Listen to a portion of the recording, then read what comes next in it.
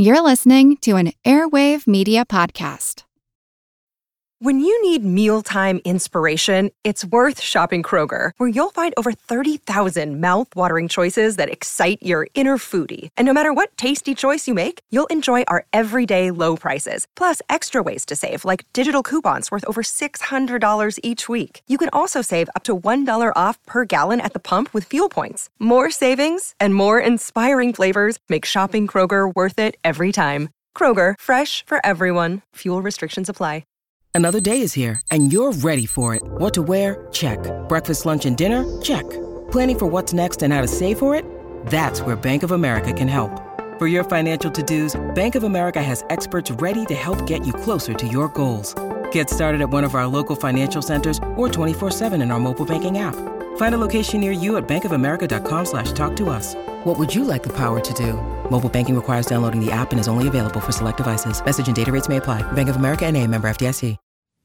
My aunt and uncle are from Missouri. So's my mom. And so you know what they say, show me. They won't believe it unless there's proof, hard proof. Right. So I guess you'd think that Bluetooth technology wouldn't take off in the show me state. How do I know for sure those sounds are going in your ear? I don't see any wires. Show me the wires. But of course that's not the case. Even though they can't see the radio waves, Missourians, like everyone else, use Bluetooth and microwaves and the whole lot. Well, there are just plenty of phenomena we can't see, but we know exist, and we even know how they behave. We can build devices to reveal their presence and determine their properties. We can't detect viruses with our five senses, but using microscopes we can see them. We know the structure of atoms, even though no one has ever seen an atom. The inside of an atom is an invisible universe, and we've done a pretty good job in the last 100 years or so, turning the invisible visible. And when we do, worlds of possibilities open up. I'm Molly Bentley. I'm Seth Shostak. It's Invisible Worlds on Big Picture Science. What is this thing? It's an asteroid, sir. It's the size of Texas, Mr. President. What kind of damage? Total, sir. My God. Okay, so who could miss seeing a big rock flying at you from space, as it did in the disaster movie extraordinaire, Armageddon, a rock that had all of our names on it. But here's the point. What's more solid and visible to the eye than a hunk of rock? And yet, some of the biggest threats to our lifestyle, our well-being, come from rocks we can't see. Yet. Our ancestors didn't have telescopes, so they couldn't see trouble hurtling their way. But today, computers and digital photography have joined forces to give us highly sophisticated instruments to find asteroids that might threaten our planet. These rocks have caused big problems in the past, as any dinosaur could tell you. Except, of course, they can't, since they're not around anymore, unless you count birds. Of course, we do count birds. Anyway, we've done a decent job of tracking the big near-Earth asteroids. Those are the ones whose paths could put them on a collision course for Earth. But the smaller ones, smaller than about a kilometer in size, well, most of those we still don't know about. However, asteroids are something that NASA space scientist and SETI researcher Dave Morrison does know about. Dave, asteroids are the threat that is invisible until they're made visible. When do asteroids become visible to us? We have telescopes that are able to survey the skies and find thousands of near-Earth asteroids that would be otherwise invisible. If we didn't have the telescopes, if we didn't carry out the survey, the first time they would be visible is about 3 seconds before they hit. Okay, so they're near-Earth asteroids. You said, what is near-Earth? The near-Earth asteroids are asteroids whose orbits bring them close to the Earth. They intertwine with the Earth's orbit. There are many thousands of them up there who are at least potentially capable of hitting the Earth. So the first time an astronomer sees or detects an asteroid, how does it appear to him or to her? As a dot? What is it? We don't look through telescopes at asteroids. These surveys are highly automated. We use electronic CCD cameras. Computers analyze the images. What you're looking for is indeed a very faint dot that moves against the background of tens of thousands of stars. So it takes a computer to find it. How many asteroids do we know of, and how many are a threat to Earth? And how are those different questions? We have done surveys that have pretty well found the large near-Earth asteroids, which are the biggest threat. And we have found 10,000 so far. But there are close to 500,000 others that could do a lot of damage if they hit us that we have not yet found. Are we talking about the kind of destruction that was caused by the rock that hit this planet 65 million years ago, wiped out nearly all of life and certainly the dinos? Is that the kind of threat that we're looking at? The nature of the threat depends very critically on how big the object is. The asteroid that killed off the dinosaurs was about 10 miles in diameter. I can tell you, I am happy to tell you that there are no asteroids that big now in near-Earth or Earth-approaching orbits. So we are not in danger of going the way of the dinosaurs. However, there are objects out there that are big enough if they hit that they could plunge the world into a year of blackness and cause perhaps 1 billion deaths. There are many, many more smaller ones that could still wipe out a city. now is the destruction mainly from the impact itself, or is it all the stuff that's kicked up into the atmosphere? The impact itself can be extremely damaging. It's like a big hydrogen bomb going off. And so that's the end if you're anywhere close. But the big danger that affects the whole Earth, the global risk, is from kicking huge amounts of dust into the atmosphere, which block the sun and which can spread over the whole Earth. So you are at risk even if the impact takes place on the other side of the Earth. But as opposed to the time of the dinosaurs, we can do something about it. The dinosaurs didn't have many tools at their disposal. I can't think of one tool that they could have used to divert an asteroid. But what are our options for diverting one? Please tell me we have some. The dinosaurs lacked two things. They did not have telescopes to see them coming, and they didn't have a space program to divert them. In principle, we have both.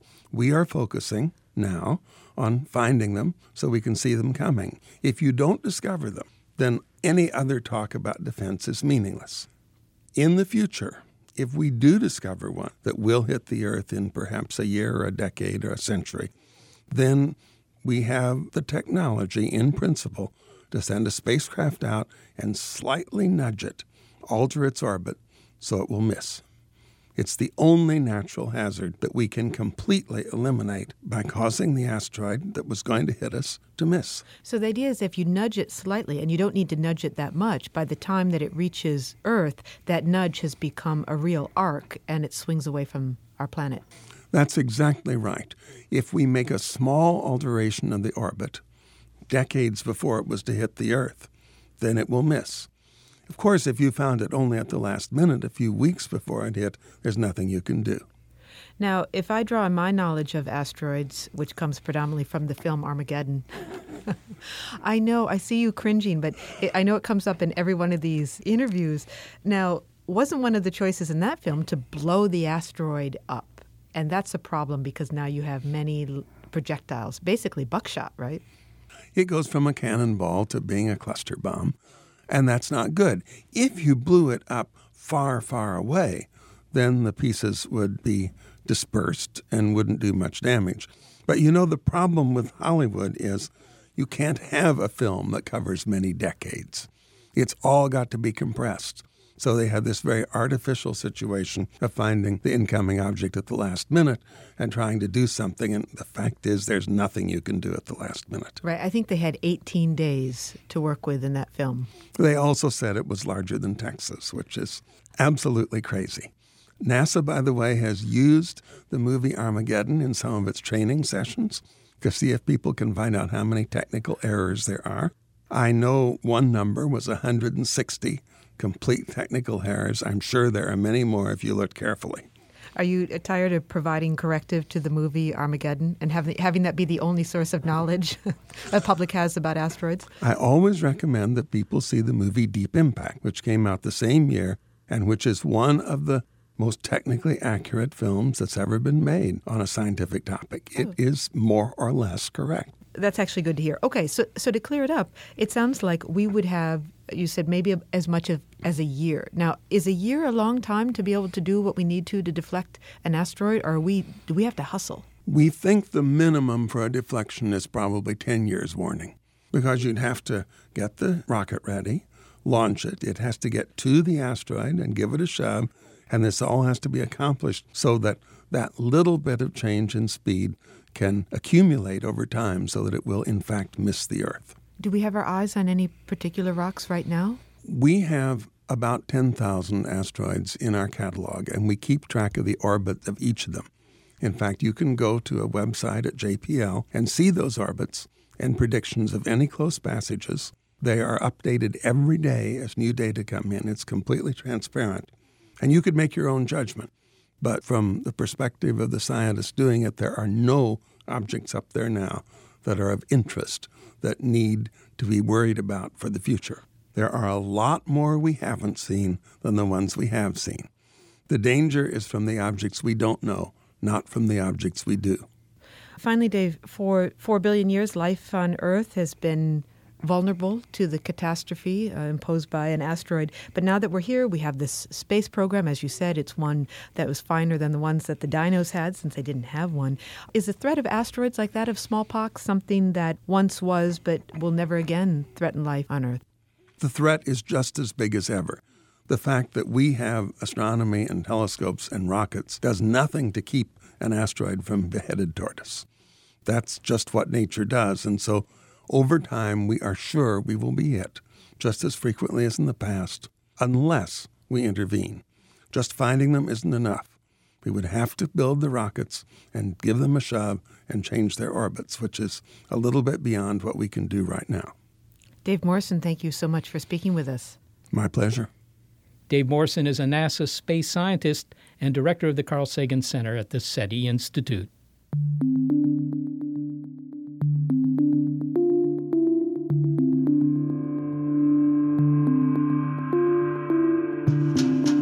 As much as we may not always see what's coming, we may be blind to what is leaving us as well. Scientists have a name for this startling disappearance of honeybees, colony collapse disorder, but it describes the symptoms, not the cause. There are a number of theories about why 1/3 of bee colonies have suddenly disappeared. Parasitic mites, pesticides, the rise of monocultures in agriculture. But we may not see what we really lose when these buzzing Hymenoptera go away, says May Berenbaum, an entomologist at the University of Illinois. We're used to grabbing food at the grocery store, and it isn't always obvious the role these striped pollinators play in keeping fields healthy and the foods we love best on our table. May, we talk about colony collapse, but what's the magnitude of this collapse? What fraction of bees have gone missing? Well, you'd be surprised how difficult it is sometimes to count bees. In fact, that's an enterprise we've been a little bit sloppy about since bee decline attracted attention. But the latest results from a systematic survey conducted by the Apiary Inspectors of America revealed a loss of about 1/3 of America's colonies over the last winter. And America has about 2.5 million colonies. So over the last winter, but didn't this collapse begin many years ago? The first disturbing accounts of a mysterious, seemingly new phenomenon emerged in late 2006. So that first winter, that winter of 2006 and 2007, really marks the beginning of what has come to be known as colony collapse disorder. All right. And colony collapse disorder, that sounds like a very Latin way of saying that the bees die, right? And they don't just die. In fact, that's what was so disturbing to so many people, including beekeepers. They just go missing. They disappear. Bees die all the time from all kinds of mortality agents, particularly pesticides, for example. They'll die in big piles in front of the hive. But these bees, the foragers, the oldest and most experienced members of the colony, were just not coming home. And that's very un-bee-like behavior. Bees, as you know, are highly social animals. They have a very elaborate social structure, and they are driven to serve the needs of the colony. So very unlike bees to fly off and not come home again. But when you say they don't come home, it isn't that, we're going to turn over a rock somewhere and find, hundreds of millions of bees. It's not that they're living somewhere else, right? They're presumably gone. Something happened to them when they were out and about. Right. Nobody knows exactly. There were no corpses. That's the problem. It's hard to do forensic work on a bee death or an autopsy if you don't have bodies. I see. So just to put this in context for listeners who don't see bees as anything other than something to be avoided if you're at the swimming pool, how important are these bees? How much does this colony collapse disorder affect our lifestyle? The bee in question, in terms of colony collapse disorder, is a species called Apis mellifera. It's the western honeybee. And this bee is incredibly important to U.S. agriculture, in fact, to global agriculture, because it is the world's premier managed pollinator. What that means is When we Americans grow crops, these crops, in order to produce fruits and seeds, need to reproduce. So they depend on animal partners for pollination. Honeybees are the world's best managed pollinators. We can raise them in boxes, pick them up, put them in the back of a truck, drive them to an almond orchard, to a clover field, and deliver pollination services when the plants need them. So bees contribute to the production of over 90 crops in the U.S., amounting to over $15 billion worth of agriculture. So if I walked into my local supermarket, what sort of crops would I see there and not recognize them as the result of getting some bee help? Anything there that's good for you probably has a bee involved. So avocados to zucchinis, most fruits, most nuts, almonds, for example. Every almond is the product of a bee pollination event. We have no other way in the U.S. to produce almonds without bringing in bees to pollinate them. And we are the world's leading producers of almonds. There's something like 800,000 acres of almonds planted in California, and that's a $3.5 billion industry. All depends on honeybees. So what's the situation now? It seems that from articles you see in the papers that they seem to be zeroing in on what causes colony collapse disorder. Well, I'm not sure I'd use the number 0, among other reasons. It's been difficult to refute any of these principal hypotheses. Now, in the past 6 years, there's been a remarkable scale-up of research about honeybees. And what we've learned is we actually did not know a lot about honeybees, despite the fact these have been semi-domesticated for at least since the time of the pharaohs. And we've been exploiting honeybees for honey for about 10,000 years. Basic biology we didn't know about. But since the sequencing of the honeybee genome in 2006, about a dozen new pathogens, viral pathogens, have been identified and bacterial pathogens. It's clear that there are pesticide exposures that are causing mortality. There are interactions among these factors. It's also clear that high fructose corn syrup is not honey as far as bees are concerned and may compromise their immune system and detoxification system. In other words, it seems to be complicated. So is the fix in yet? Are we doing anything about this, or do we just say, well, raise more bees? Well, that's one thing, raise more bees. But another thing that will help all pollinators is to provide a more diversified landscape. Doesn't matter if they're bees that are being transported by beekeepers or if they are resident bumblebees, or there are thousands of bee species, about 4,000 to 5,000 bee species in the United States, not to mention other pollinators like butterflies, flies, all kinds of insects are involved in pollination. If there are floral resources, then whatever the other stresses may be, they will be better able to cope with them. So good nutrition is sort of foundational to dealing with pesticides, diseases. So we have to keep in mind that our concept of weed has no biological definition. A weed is just a plant growing where someone doesn't want it. In fact, from the bee's perspective, weeds are a lot better than a lot of cultivated plants because they provide pollen and nectar. So everyone, I hope, can be a little more tolerant of weeds.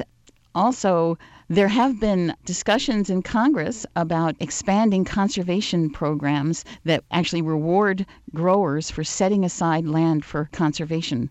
It's a real challenge, at least in part because commodity prices like corn are so high that it's very unprofitable for farmers to leave land in natural vegetation.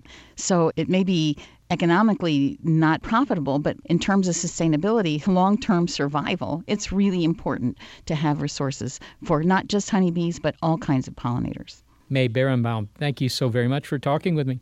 Thank you. May Berenbaum is an entomologist at the University of Illinois, Champaign-Urbana.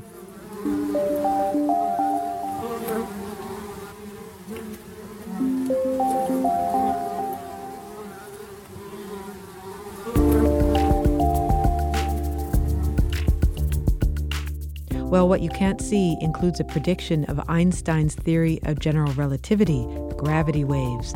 Do they exist, and can we find them? It's Invisible Worlds on Big Picture Science.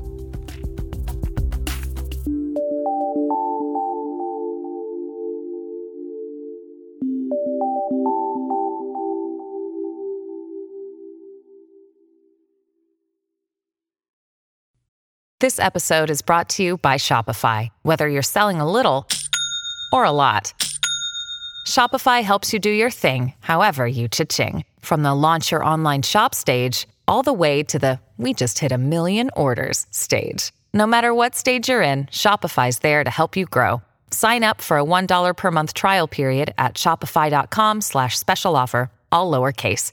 That's shopify.com/special offer.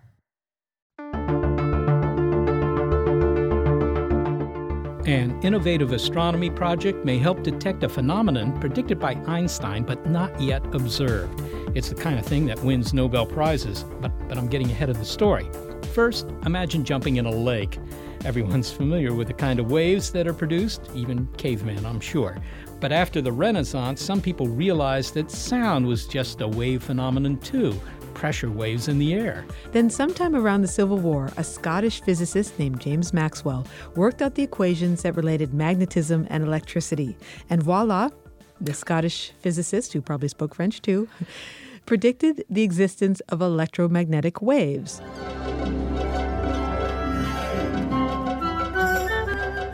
You tune in those electromagnetic waves when you switch on the tube. We know them today as light, radio, infrared, ultraviolet, and so forth. But there was yet another step in this wavy saga. About 100 years ago, Albert Einstein worked out general relativity. Big Al's theory described the large-scale behavior of the cosmos, the whole shebang, the big view. And general relativity predicted a new kind of wave, gravity waves. But here's the difference. Unlike all those other waves, we've never measured or even detected a gravity wave. For all we know, they don't exist, except, of course, we think they do exist. Now, enter pulsars. Pulsars. They were discovered in the late 1960s. They're rotating balls of neutrons and are the highly dense corpses left over from massive stars that have run out of fuel. If you have a star that's half again more massive than the sun, at the end of its life it explodes in a supernova, and what's left over, which is a ball no bigger than downtown Pittsburgh, is the pulsar. That's pretty big still. Well, compared to Uniontown, yes. We can find these dead stars because they broadcast light and radio waves into space. And they pulse because they spin so gosh darn fast. They're like super speed lighthouses. And pulsar discoveries have already garnered 2 Nobel Prizes. So is a third on the way? Astronomer Scott Ransom and his team at the National Radio Astronomy Observatory in Charlottesville, Virginia, hope to get the gold with a project called NanoGrav, detecting those up till now unobservable gravity waves by making use of flashing pulsars, among nature's most precise timekeepers. The type of pulsars that I study, which are the so-called millisecond pulsars, they're extraordinary stable clocks, and they're really not clocks, but because they give off little ticks in time, we call them clocks.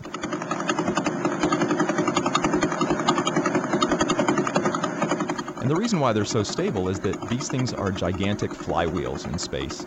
And if you think about it, space is basically a vacuum, and if you take something extraordinarily massive, and these things are, they're more massive than every single thing in our solar system added together, including the sun and all the planets and all the gas, scrunch it all down together to the size of something the size of a city, and basically you get a gigantic nucleus. That's what a neutron star is. And then if you send that spinning up to hundreds of times per second, and that's what millisecond pulsars spin, they can spin that fast, hundreds of times per second, there's nothing to really slow them down, so they spin perfectly. And the pulsations we get from those rotations come like beautiful, ultra-precise clock ticks. Now, some people have won Nobel Prizes for the research on pulsars. What were they doing that was worth a Nobel Prize? Yes, so the Nobel Prize is a word that comes up with pulsars a lot, and that's because the great story of their discovery, where Anthony Hewish won the Nobel Prize for the discovery of pulsars. But then the second Nobel Prize came with pulsars about 15 years ago when Joe Taylor and Russell Hulse, they had found the first binary pulsar. And this is a pulsar that it spins tens of times per second, but it has another companion star, and they orbit each other. And that companion star is another neutron star, it turns out. And they were able to use these neutron stars, which were orbiting each other, to test the theory of general relativity by Einstein. And it turned out it passed with flying colors, and they ended up with a Nobel Prize. Now, Scott, you want to use pulsars, not to study pulsars, really. You want to use them as a tool to detect gravity waves. So tell me something about gravity waves. I think these are a predicted phenomenon. That's correct. So gravitational waves are thought to be generated just like you generate waves on a surface of a pond when you throw a rock in. That causes waves to ripple. Well, you can create waves in space-time itself. Basically, space expands and contracts if we throw the right kind of rock into space-time. And the way we do that is by simply moving massive objects. So if you take an object like a very massive black hole and you jiggle it, it causes ripples in space-time to move away from where you jiggled that mass. And this is very much like also you generate electromagnetic waves. If you take an electron, which is what generates most electromagnetic waves, and you wiggle it back and forth, you get a radio wave. If you wiggle it super fast, you get an optical light photon. Gravitational waves are exactly the same, but in gravity, just by wiggling very, very massive objects. Why would it be cool to detect these things? Well, it would be cool to detect them because, number one, it's one of the only parts of Einstein's theory of relativity that has not been basically directly observed. So general relativity predicts that there are these gravitational waves that flow through the universe, but we've never been able to see them. The reason for that is the second reason why these would be cool to detect, because these are extraordinarily weak, faint, tiny waves. The amount of change in space-time that these waves create when you wiggle massive objects requires absolutely specialized equipment. We've had guests on this show that have talked about LIGO, for example. These are very big observatories being built in several locations to try and detect gravitational waves. They haven't done so far. Is that correct? That's correct. And they're very expensive, but in my opinion, worthwhile to do it because most people believe that Einstein's theory of relativity is the correct theory of gravity, at least to our current limits of knowledge. And so therefore, gravitational waves should exist. And matter of fact, we even have better reason to believe that they exist from earlier pulsar observations. The Joe Taylor and Russell Hulse binary pulsar that ended up getting the Nobel Prize, what they actually detected was the change in the orbit of those pulsars, or the pulsar and the neutron star. It was actually shrinking because it's giving off energy. And the energy loss from that binary system they thought was exactly predicted by Einstein's theory of relativity as the emission of gravitational waves. So we think they're out there. That last confirming beautiful test of general relativity would be this direct detection, and that's why there's a lot of money being spent worldwide on LIGO and things like I'm working on, Nanograv, in order to make these detections. Okay, so to sum it up, detecting gravitational waves would allow us to confirm this theory from 1915, 100 years ago, of general relativity by Einstein, which is, after all, a very fundamental thing. How are you going to use pulsars to detect gravity waves? Yeah, so the detection of gravitational waves with pulsars is a kind of an interesting little trick because the way that they do it for LIGO, for instance, which is a big laser facility that's built on the ground and that uses these interferometers, they call it. So they bounce light waves back and forth between mirrors on the ground, and they measure how the difference in the amount of time it takes the light to bounce back and forth between these two massive objects. And if they see time changes, they know that space-time is being stretched. Well, with pulsars, we don't have a laser that we can bounce back and forth, so we actually have to use the pulsars themselves spread throughout the galaxy. But the pulsar and the Earth serve as these massive objects that we're bouncing light back and forth. But instead of using our own light that we generate, the pulsar is nicely generating that for us. And so we measure those pulses and look for little differences in the way those pulses arrive at Earth. And that's how we can potentially detect gravitational waves. Well, let me see if I understand this. Are you saying that, some big gravity wave is moving through the galaxy generated by who knows what? So maybe a couple of stars collided over there, who knows what. And that gravity wave interacts with the pulsar over there, but it also acts with the Earth over here, and we look for some sort of correlation? That's exactly right. So we think that there are these incredibly long period, very slow gravitational waves that are moving throughout the whole universe and therefore through our galaxy and through you and I right now. When you have two extraordinarily massive, supermassive black holes orbiting each other. And we think this happens in the centers of galaxies throughout the universe. These supermassive black holes kind of orbit each other on tens of years timescales. And when they're doing that, they're generating these tens of years very slow ripples in space-time, which are moving through our galaxy. And if we can monitor and time these pulsars spread across the whole sky, we'll see, like a pulsar from one direction, all of its signals will be a little bit early.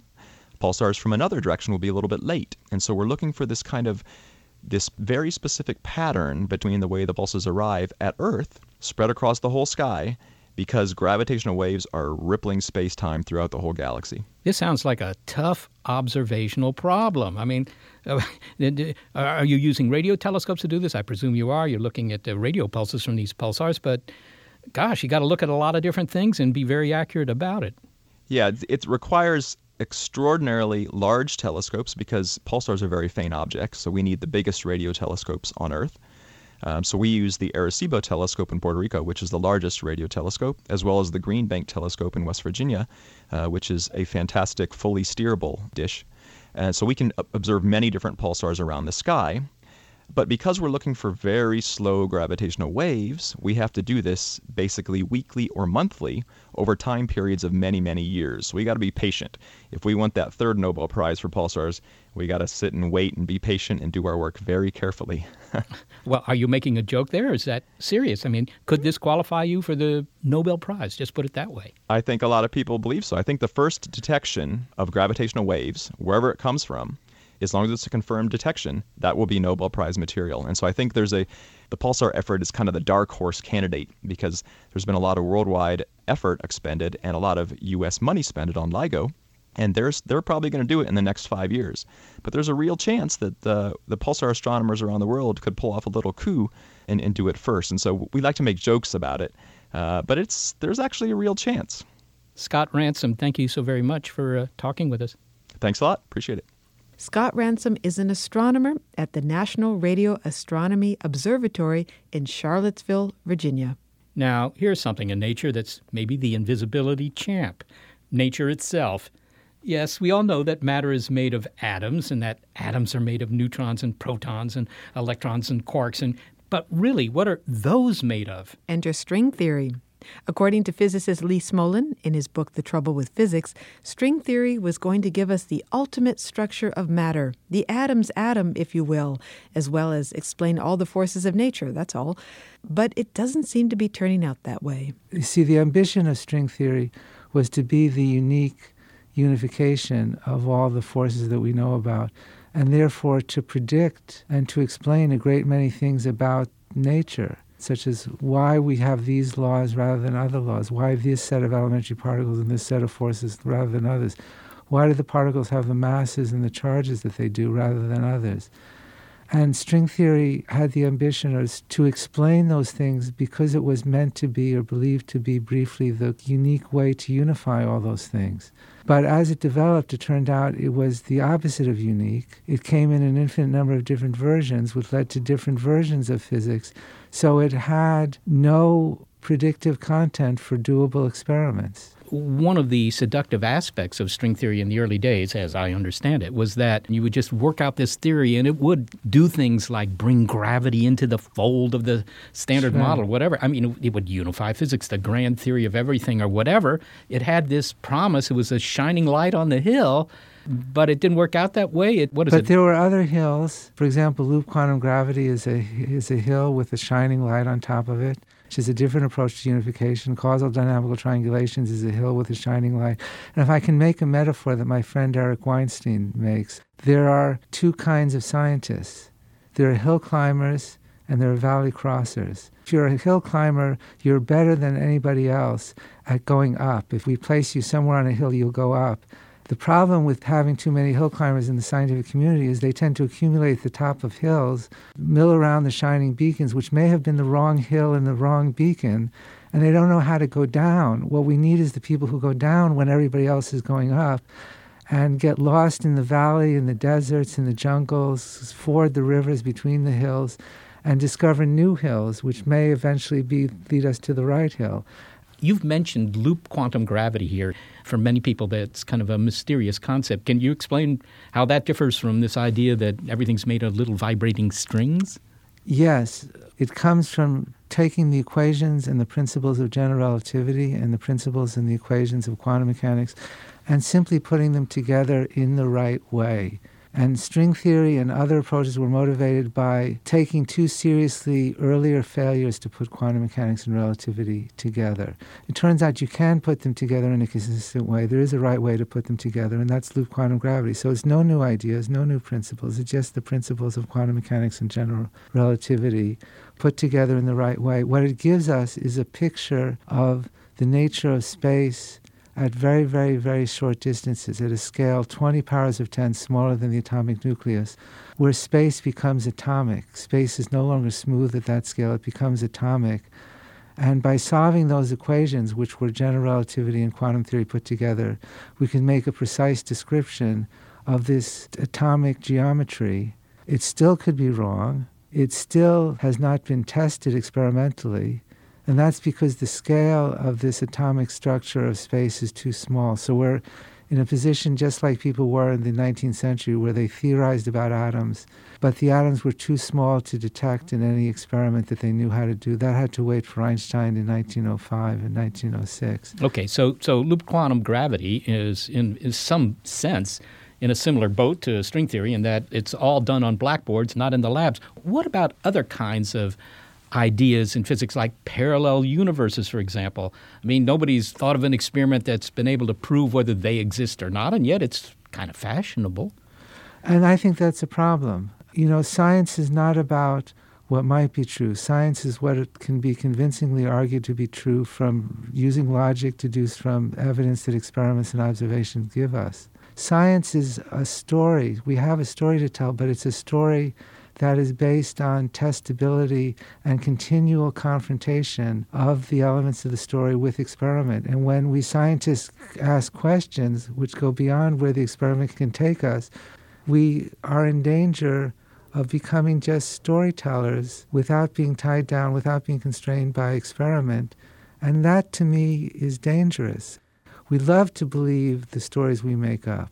But the whole point of being a scientist, what you get taught when you go to school to become a scientist, is how to detect errors, how to check your ideas, how to check your work. Speculation is fine as long as it's clearly labeled speculation. If the public enjoys, if a scientist enjoys speculating about other universes, that's fine, as long as it's clearly labeled as speculation and not established fact.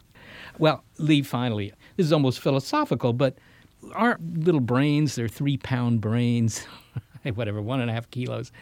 Do you think that Mine is 2 pounds. Is yours 2 pounds? Okay. Some of it excised. Do we have the intellectual heft, in your opinion, to ever figure this stuff out? Is nature really amenable to understanding by 3-pound brains? I believe it's worth going under that assumption. The great philosopher Leibniz, who was a rival to Newton, enunciated a principle called the principle of sufficient reason, that for every question we could ask about the natural world, about why is it like this rather than like that, there must be a sufficient explanation, not just a theory, but it must be a rational explanation why the world is the way it is, for every question that you could ask. That might be true, that might not be true, but it's motivation to uphold, to guide us and inspire us. So, you know, science is very young. Science, the way we do it, the way we organize it, is just a few centuries old. And we've come so far, so fast. I think it's way too soon to be worrying about whether there are limits. There may very well be limits, but let's let people in 500 years worry about that. Lee Smolin, thank you so very much for being with us. Thank you. It's been a pleasure. In theory and in fact, Lee Smolin works as a theoretical physicist at the Perimeter Institute of Theoretical Physics in Canada. For many of us, there's a vast and unknown territory close to hand and much larger than a vibrating string. Next, mapping the ocean floor. It's Invisible Worlds on Big Picture Science.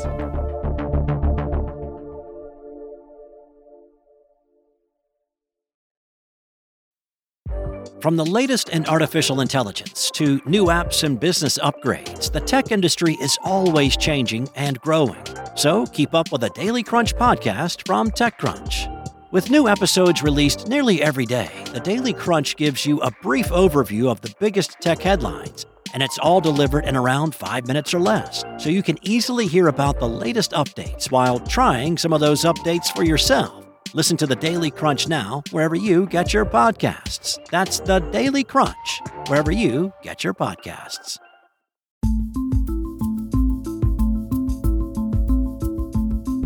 Some people gripe that we have better maps of Mars than we do of our own ocean floor. And that may be true, but it's better now than it once was, and a woman named Marie Tharp helped make it so, writes Hallie Felt in her book, Soundings, the story of the remarkable woman who mapped the ocean floor. And working in the 1950s, when very few women were oceanographers, Marie Tharp knew something herself of what it was like to be invisible. Hallie, I've seen plenty of maps of the world, and some of those maps are pretty old, centuries old, but until recently, all of them depicted the ocean simply as big blank blue areas. What did people imagine was under all that water before the modern era? Well, it's really interesting. People sort of had this idea, like you said, that there are these vast, big blank blue areas, and some people thought it was just this place of respite. So it was really sort of this uninteresting place that no one really had any inkling of, why it was important or why it would be interesting. So no one really wanted to go and work down there. But surely, Hallie, there were soundings, at least of the coastal areas, especially after, the 18th and 19th century. I mean, they must have known the depths of some parts of the ocean just by dropping a line with a weight at the end into the water. Mm-hmm. So in ancient Greece, they had sounded certain areas, but I forget who it was who said that the oceans were immeasurably deep, so there would never be any way for them to know what the entire ocean was like underneath all that water, how deep it was, what it looked like. And that's why we have myths like the myth of Atlantis, right? Where there are these ideas that there's this whole big buried city down there. I think that's why that could happen, because there was no idea what was down there. And so people just made things up, basically. Well, today I have a map in my office that shows as much topographical relief underwater as on the continents. I mean, there are mountains, there are strange ridges, whatever. And according to your book, that map owes a great deal to a little-known woman by the name of Marie Tharp. Tell me who she was. She was a very interesting character, and she was an amazing scientist. For most of her life, she worked at Columbia University. And today, still at Columbia, there's a part called the Lamont Doherty Earth Observatory.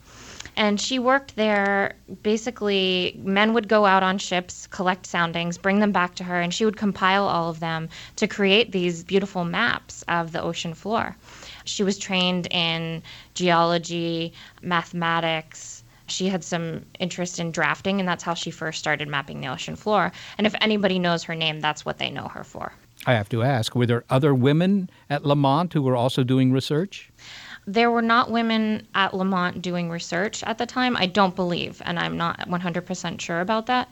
But she wasn't doing research in the very beginning. She was an assistant, so she was drawing pictures of instruments that they were developing there. She was doing calculations, so she was basically a human computer. And it's not until 4 years later, when she actually quits her job and runs away because she's so bored again. And Doc, Morris Ewing, begs her to come back, and she does. And he says, okay, you can do some work that's a little bit more difficult. So that's when she starts mapping the ocean floor. Okay, so this was a time in which women were not expected or even wanted as researchers, right? I mean, they were to be receptionists or secretaries or whatever. Exactly. So there were these four things, right? You could be a nurse, you could be a school teacher, you could be a social worker, or you could be a secretary. So Marie was really breaking out of this mold and going and working in the sciences. It was very rare at the time.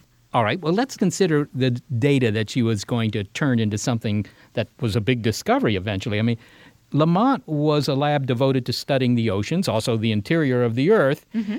And so in the 1950s, shortly after she was hired, they had the ability to sound the bottom of the ocean. In other words, to sail a ship across the ocean and all along the way to somehow figure out how deep the water was. Right.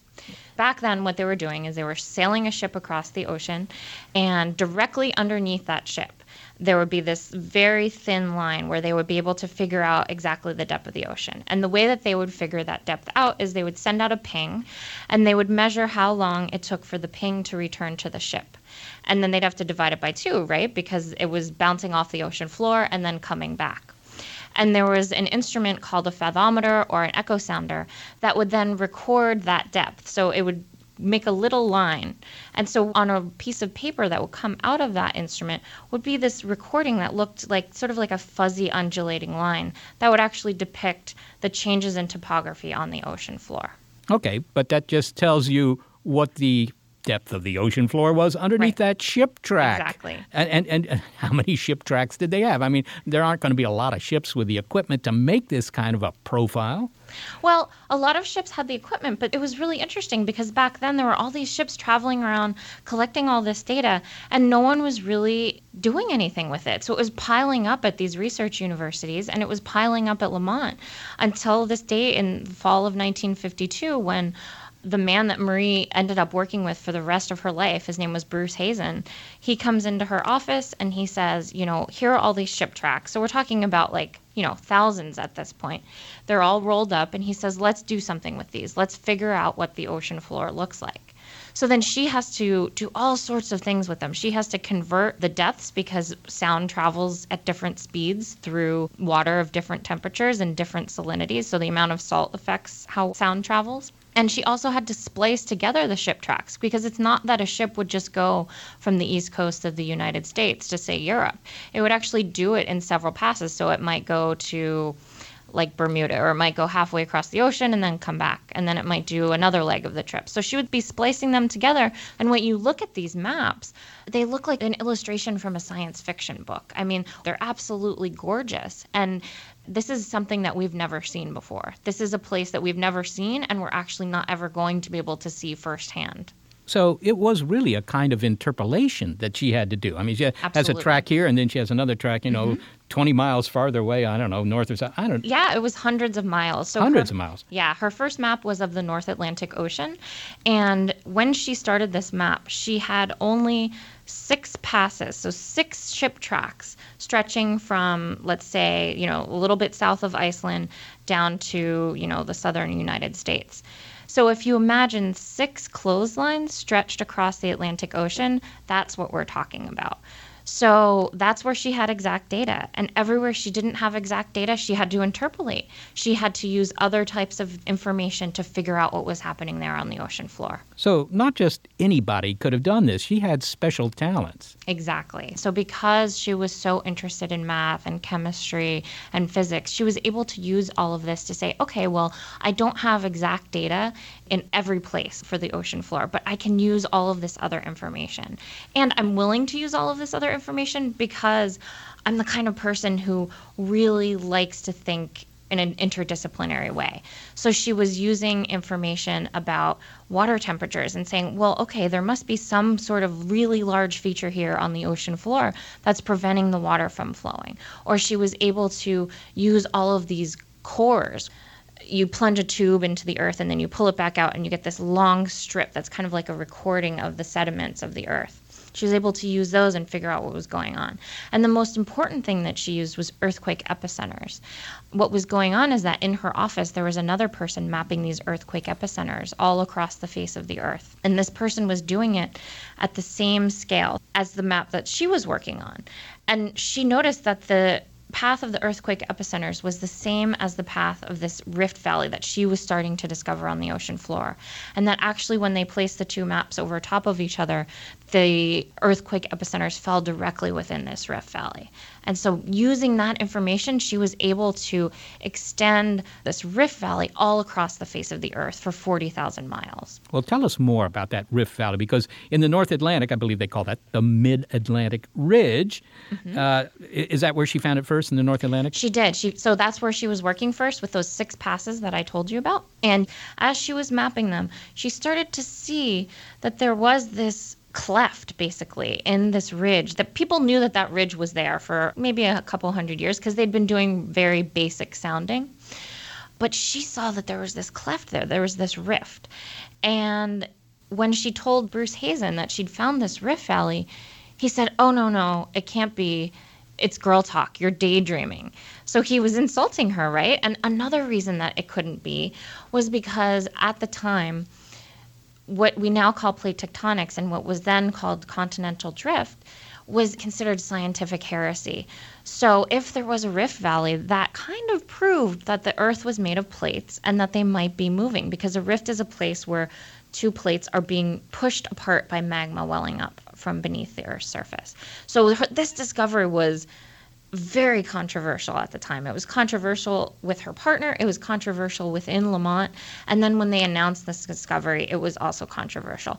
But it is actually the thing that sort of exploded the idea of continental drift and led to scientists being able to develop these theories of plate tectonics. Well, I'm not a geologist, but I have to say that the discovery of plate tectonics certainly ranks as maybe the number one discovery of all geology. Mm-hmm. And yet we don't know Marie Tharp's name. I mean, you do, I do now, but most people don't. Yeah. You know, why doesn't she have a medal from Stockholm in her drawer somewhere? Well, so we don't give out Nobel Prizes in geology, so that's one reason. What happened is that she was working in a visual medium, so she was creating maps, right? And it's easy to say, well, somebody doesn't need to have any information. They don't need to have any specialized knowledge or intellect in order to create a map. They're just drawing something. But if you think about it, past sort of the surface level, you can say, okay, well, she wasn't doing that because she couldn't see what she was drawing, and she had very little data to work from. So what she was doing was actually much more complicated.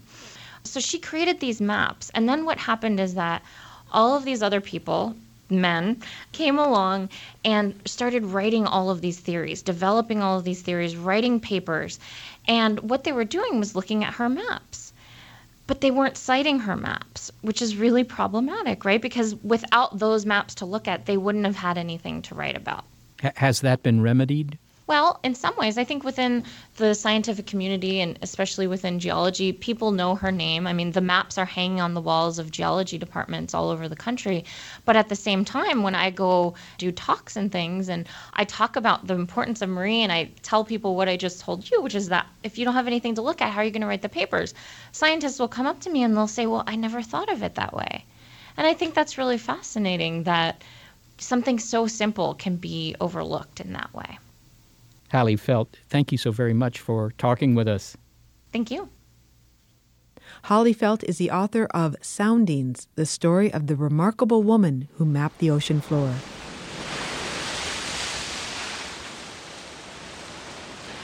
And thanks to our production team. You can't see them, but you can hear their hard work.